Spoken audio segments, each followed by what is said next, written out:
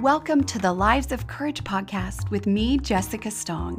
Each week, we'll look at ways to choose courage every day, as I know even the smallest acts of courage matter. Through inspiration and action, we can grow into who we are truly meant to be. So welcome. I'm so glad you're here. Hi, sweet friends. We are talking today about hurry sickness. Oh, I have so much to say about this, and I'm not the only one, right? We hear mental health professionals and spiritual writers literally from every spiritual tradition, and teachers and ministers and coaches and psychologists, and we all agree that the speed of our lives is becoming an ever-increasing problem, right? We're moving too fast, doing too much, doing all the things, and it's affecting our health, our relationships, our sense of self, our faith, our career. I often ask my clients, like, what does your life look like right now? And I want you to think about that. If you're listening, I want you to consider what your life looks like right now. I often will teach people about how we're just all over it. It's all the overs, right? We're overworked. We run, we multitask. We don't have time for things that matter. We're overcommitted. I see this so often. We're always on the go. We squeeze spiritual life in where we can. We have thousands of kids things and we don't have time for us. We're overcommitted to everything in our lives. We're overtired. We don't acknowledge our limits, and we push ourselves to the point of sickness. And this really is my story, is my experience in the world. And so this to me matters so much when we talk about this. Are you overwhelmed? We are constantly trying to find balance, to find help, to find support, right? We are overwhelmed by all that is. And in summary, right, we're exhausted, we're disconnected. In our effort to be overproductive, we become like, it's counterproductive. We become addicted to doing. My whole emphasis is on, are we being versus doing? And we're studying that in the Courageous Life Society. And I love, Parker Palmer described the whiteout conditions in a blizzard, where farmers, I think in the Midwest, I'm deciding this, right? I can't really remember all that he described. But in a blizzard, they would tie a rope because it was so, there was such snow and wind, they couldn't see their house. So they would tie a rope and be able to follow that rope back home. What is your rope right now back home? Blizzards start when we say yes to things that we don't have time for, when we're overworked, when we're overcommitted, when we're overwhelmed, overtired, when we're disoriented, when we can't find our way back to us. What does that look like? And I'm so taken by this idea. I had people who had time to do the deep work, the inner work, when we were all in quarantine, right? I think that was a collective pause, a forced pause for some of us. Now, for those in professions like my husband with a restaurant that was carry out, right? There was not a pause. In fact, it was even busier. So I say this knowing that grocery workers, our doctors, our restaurant workers, anyone in the service industry sometimes didn't get the pause. But for those of us, we got the pause and we saw something different. We saw our lives differently. And we swore to ourselves we would never go back to being over it, to the over it lifestyle. And guess what happens? I hear from so many that we're already there, that our kids' sports activities have resumed and we've done all the things. And we are back in the state of hurry sickness. I love this definition. A pattern characterized by continually rushing, and anxiousness. And this was defined by or described by a cardiologist. I'm trying to remember his name. I don't see it in look at these notes. I don't see it in my notes. Cardiologist who said there is, and this was in the 50s, right? Before social media, and people throughout history have defined this hurry sickness. And this definition I also appreciate: a malaise in which a person becomes chronically short on time and so tends to multitask to the point of forgetting tasks or forgetting what they're doing. We're doing this in the Courageous Life Society. How do we focus? How do we be here now? What does that look like? And so we know that hurry is our enemy. Like, hurry is the greatest problem of our time. And we are sick because of it. I know I am sick because of it. I was sick because of it. And there are 10 symptoms of hurry sickness that I've taken from John Mark Comer's book. And I always get the title wrong, but it is The Ruthless Elimination of Hurry. And I want to tell you these symptoms so you can say, oh, do I have hurry sickness? And I have heard people describe these differently, but I'm just going to go into brief descriptions of these so you can look to see maybe if your life is marked in some areas by hurry sickness, maybe not in all areas, or if it's happening in one area, is it showing up in all other areas of your life? So the first symptom is irritability. You get mad, frustrated, or annoyed easily. Too easily, right? You're irritable with those around you. You're snapping. We look at it I know, I can tell when I get more irritable than normal, like, oof, I see what's happening. And it happens, no, I'm going to get to that later. Let's just go through these. Second is hypersensitivity. You see this where someone becomes overly, like a minor comment hurts our feelings, a grumpy email sets us off, a little turn of events gets us off our course, and we are very sensitive to the world around us. That's another symptom of hurry sickness. Another is restlessness. You can't seem to relax. Right? You say, I've tried yoga. I'm not someone who can sit still. I've tried the Sabbath. I hated it. I tried to meditate, but I can't get quiet. Or my other favorite is you watch a movie with your family, but you're multitasking. You're cleaning, you're right? You're half in, you're restless. The fourth symptom is workaholism or nonstop activity. If you don't work, you don't know when to stop. You can't stop, maybe. And I love to describe it like your addictive behaviors, your drug of choice per se, is really accomplishment and accumulation. It's really hard because our society is, we've got to accomplish things. We've got to pay the bills. Yes, but where is the line? And we suffer from this idea of sunset fatigue. I remember learning about this, and this hits me. I remember, like, I was going back through and I was writing down all the symptoms, and I was like, sunset fatigue is where by day's end you have nothing left to give to your family, your spouse, your kid, or yourself. You give them only your most tired, grumpy, or apathetic even, or yourself. It's like you're done at the end of the day, at the end of a work day, you're done. I see this in my own life. Number 5 is emotional numbness. So you don't feel your emotions, or like you don't allow yourself to identify your thoughts that create your emotions, and you use anything and everything to distract or resist from those emotions. And also you can't feel the pain of others either. So you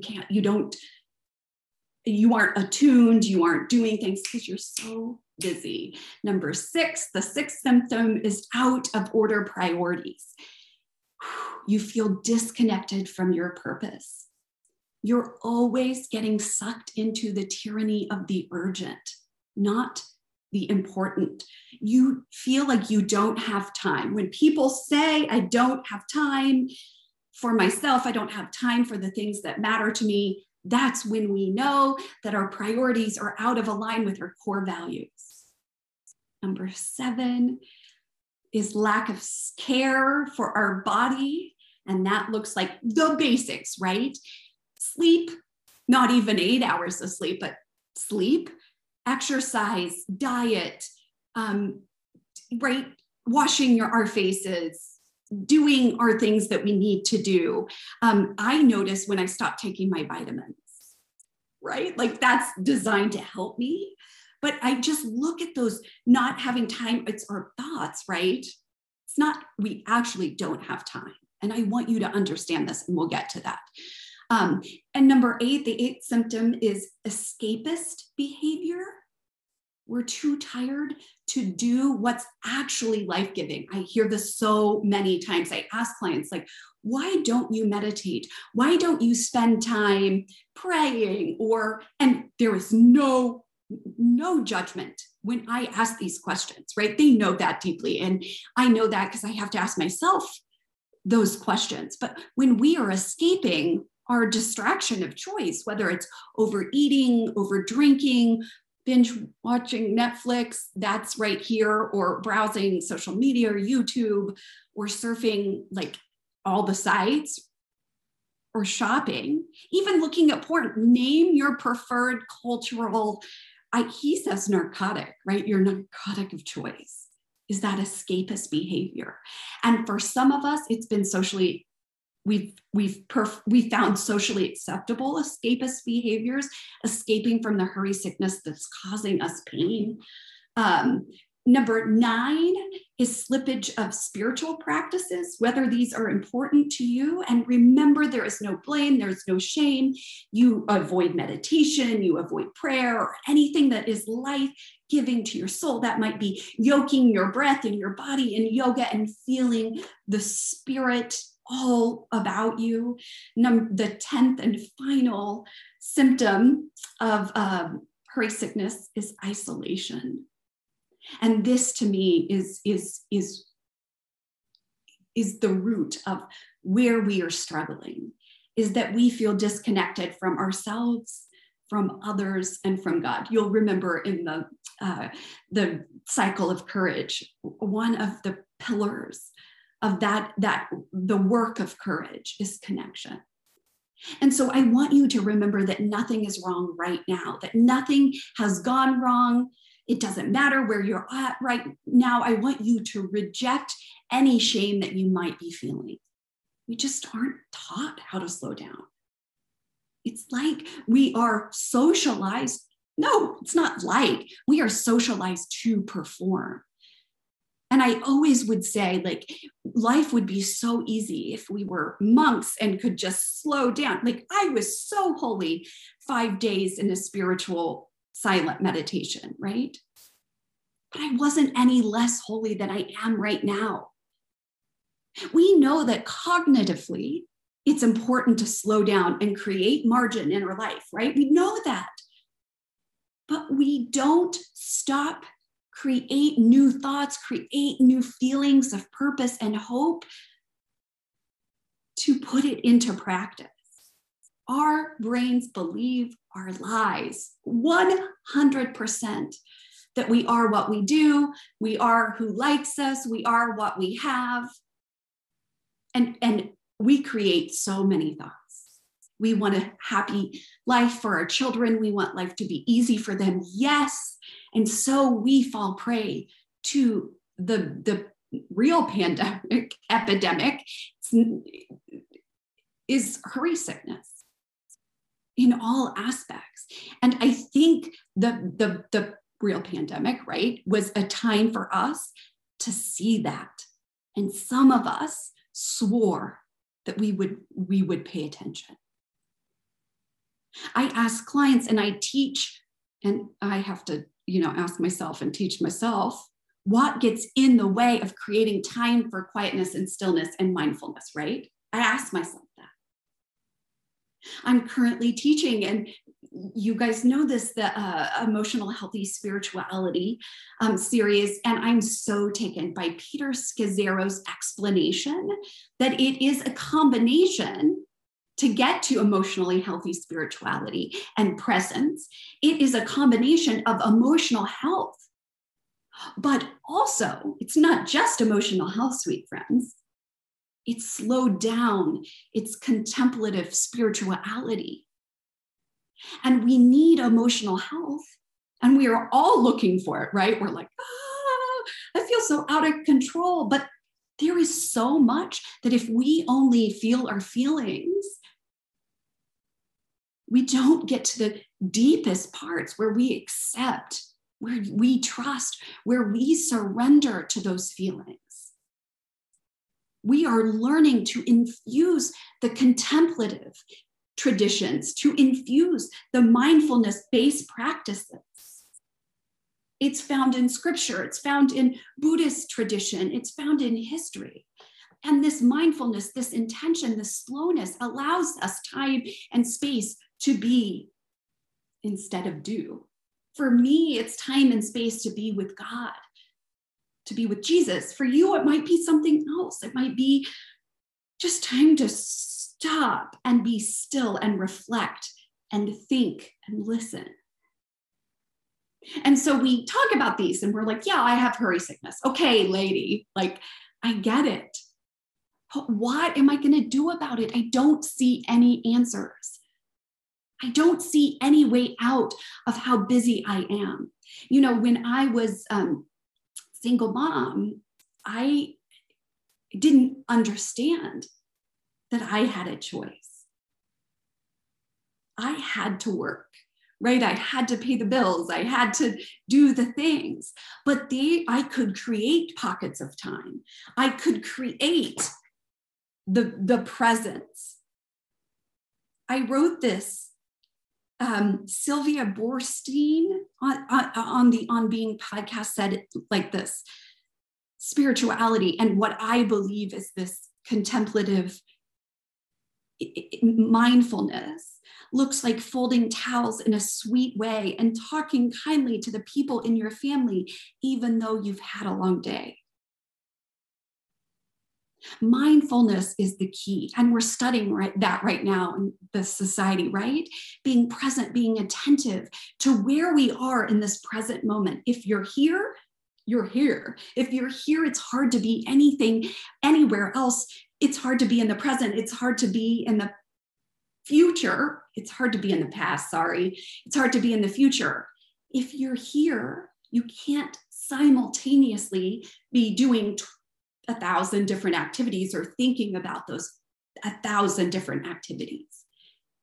And so I want to introduce you to two ancient disciplines or practices going back thousands of years that Peter Scazzero talks about in the Emotionally Healthy Spirituality. And this is the daily office and the Sabbath. And both of these are so powerful, and they really serve as a tool to help us remember, help us to come back in the blizzard, in the whiteout conditions of our lives. How do we go back home? This is taught in chapter 6 of Emotionally Healthy Spirituality, if that's of interest to you. And the first practice is called the daily office. And I know so many of my clients, so many people out there use devotions or quiet time. I write, we do morning pages. I engage in the brain download every morning. I engage in meditation and prayer to center me, to allow me to take out all the thoughts, to download it all.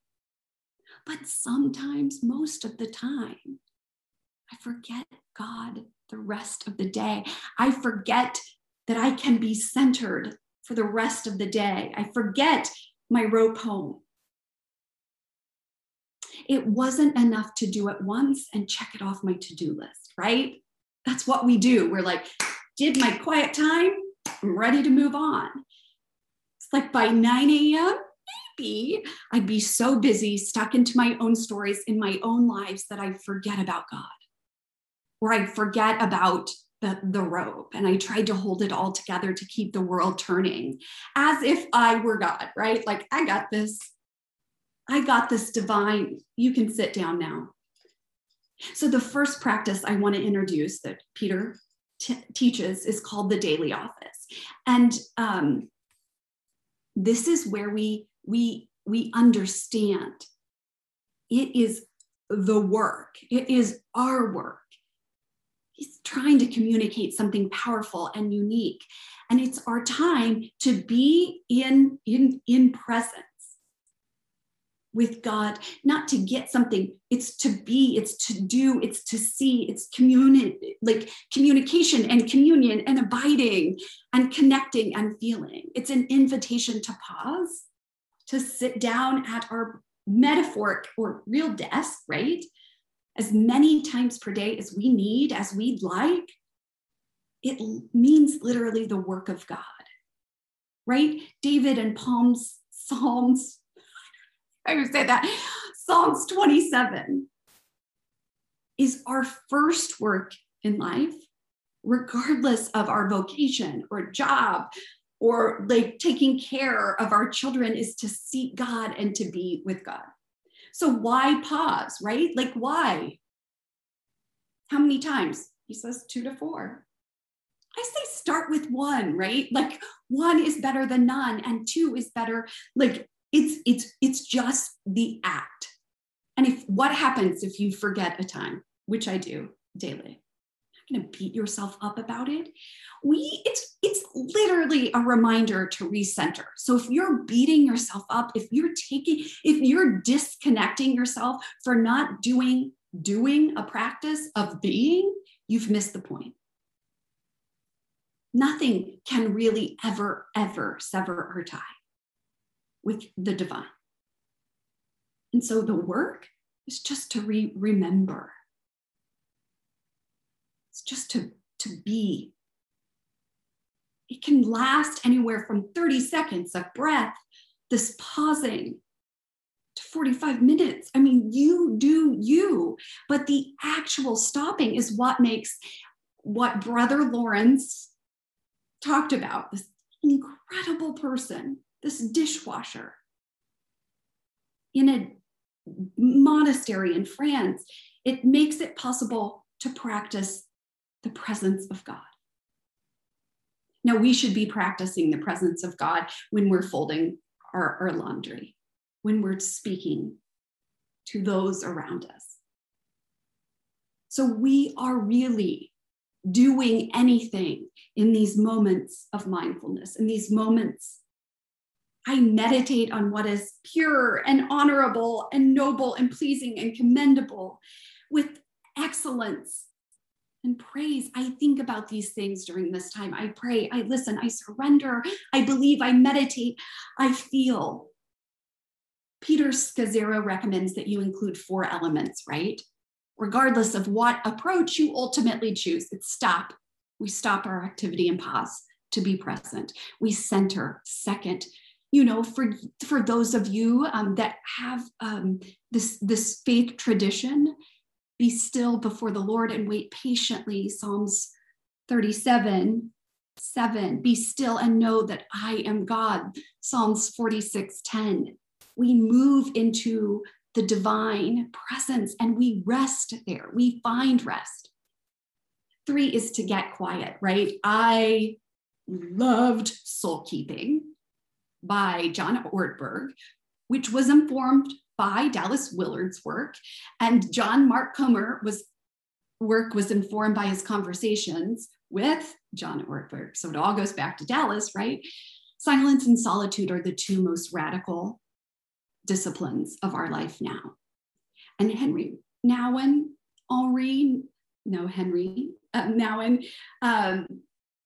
whose work I cannot begin to tell you what a difference it has made in my contemplative experience of the divine. And he says, without solitude, it is almost impossible to live a spiritual life.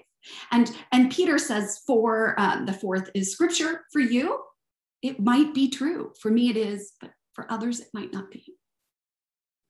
But I want you to listen to yourself. I want you to listen to your calling, to the stirrings of your heart. If it feels good, do it. If it doesn't, don't do it. If it makes you feel disconnected. And I love, and of course I have it at my seat over there. I love to use the daily office book that accompanies the Emotional Healthy Spirituality course called Emotional Healthy Spirituality Day by Day. And it gives 2 times of like stuff. It's like a verse, a quote, and a reflection question. And really to develop a rhythm with the divine in our lives. So the second practice that I want to discuss is Sabbath keeping. And we know, and I say this as someone who is working on this. I don't say this as someone who has it perfect because I have nothing perfect, right? Like if we start to believe that we have it down pat, I think we probably aren't telling the truth. Recognizing the Sabbath is about keeping a weekly rhythm. So we have a daily rhythm, a weekly rhythm for our lives.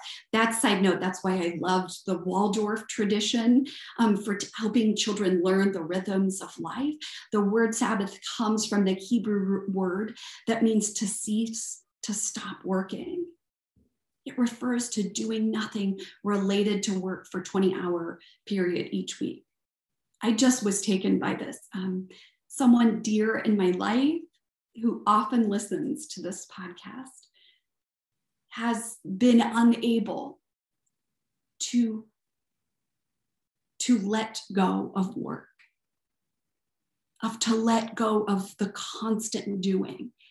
And now that he is in an age where he is unable to do all the time, he feels like the floor has been pulled out from underneath him.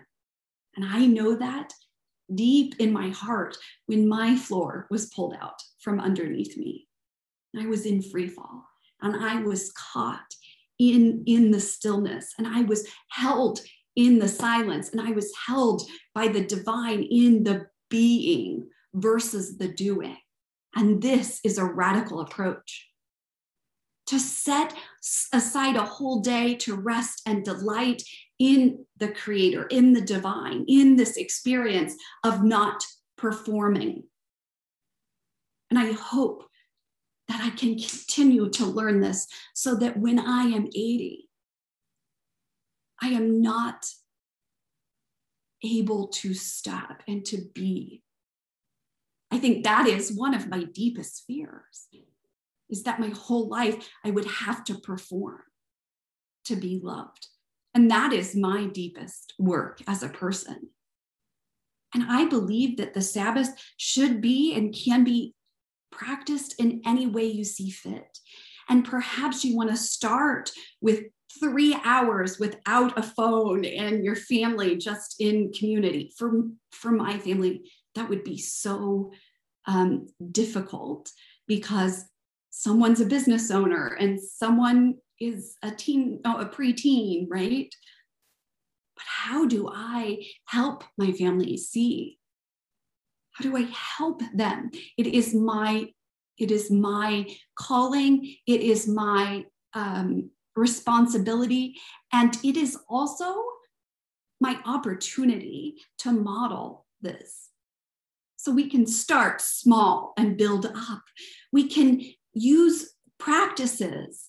We can learn from others, and we can understand that our brain wants to go to extremes, that legalism. If you don't keep the Sabbath, God will be angry with you. It's like you've committed murder, right? It's what?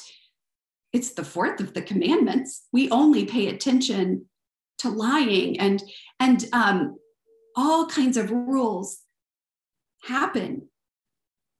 And we see this, right? We see that legalism. Or the other extreme is that you treat the Sabbath as if it's like, no biggie. There's no need to bother with it. So we get to understand that we can be balanced, that we can come back to it. I love the traditional Jewish Sabbath. I'm just so in awe. That seven, like 24-hour block of time. You can do what you wish. And there are 4 principles for Sabbath. One is to stop. Sabbath is first and foremost a day of stopping. But most of us can't stop. Most of us are on, right? We're doing. So when we are stopping, we understand what it's like, that we aren't doing the work of God. Nothing measurable needs to be accomplished by the world's standards. We see it as unproductive, useless, inefficient by my standards, right? Oh, one theologian whose name I don't remember said to fail to see the value of simply being with God and doing nothing is to miss the heart of Christianity or miss the heart of spirituality. And what I would do pre the Sabbath was wear myself out. I'd try to do all the things, phone, emails, projects, balancing things, finish cleaning the house, like, blah. And there's always one more thing to do. And I'd be over myself. But we understand that God is leading, God is in control and assuring us that the world will not fall apart, or the divine, the experience that someone else is taking care of the universe. We don't have to run things. Okay, so the second principle is rest. We are called to rest. You read in the Bible, God rested.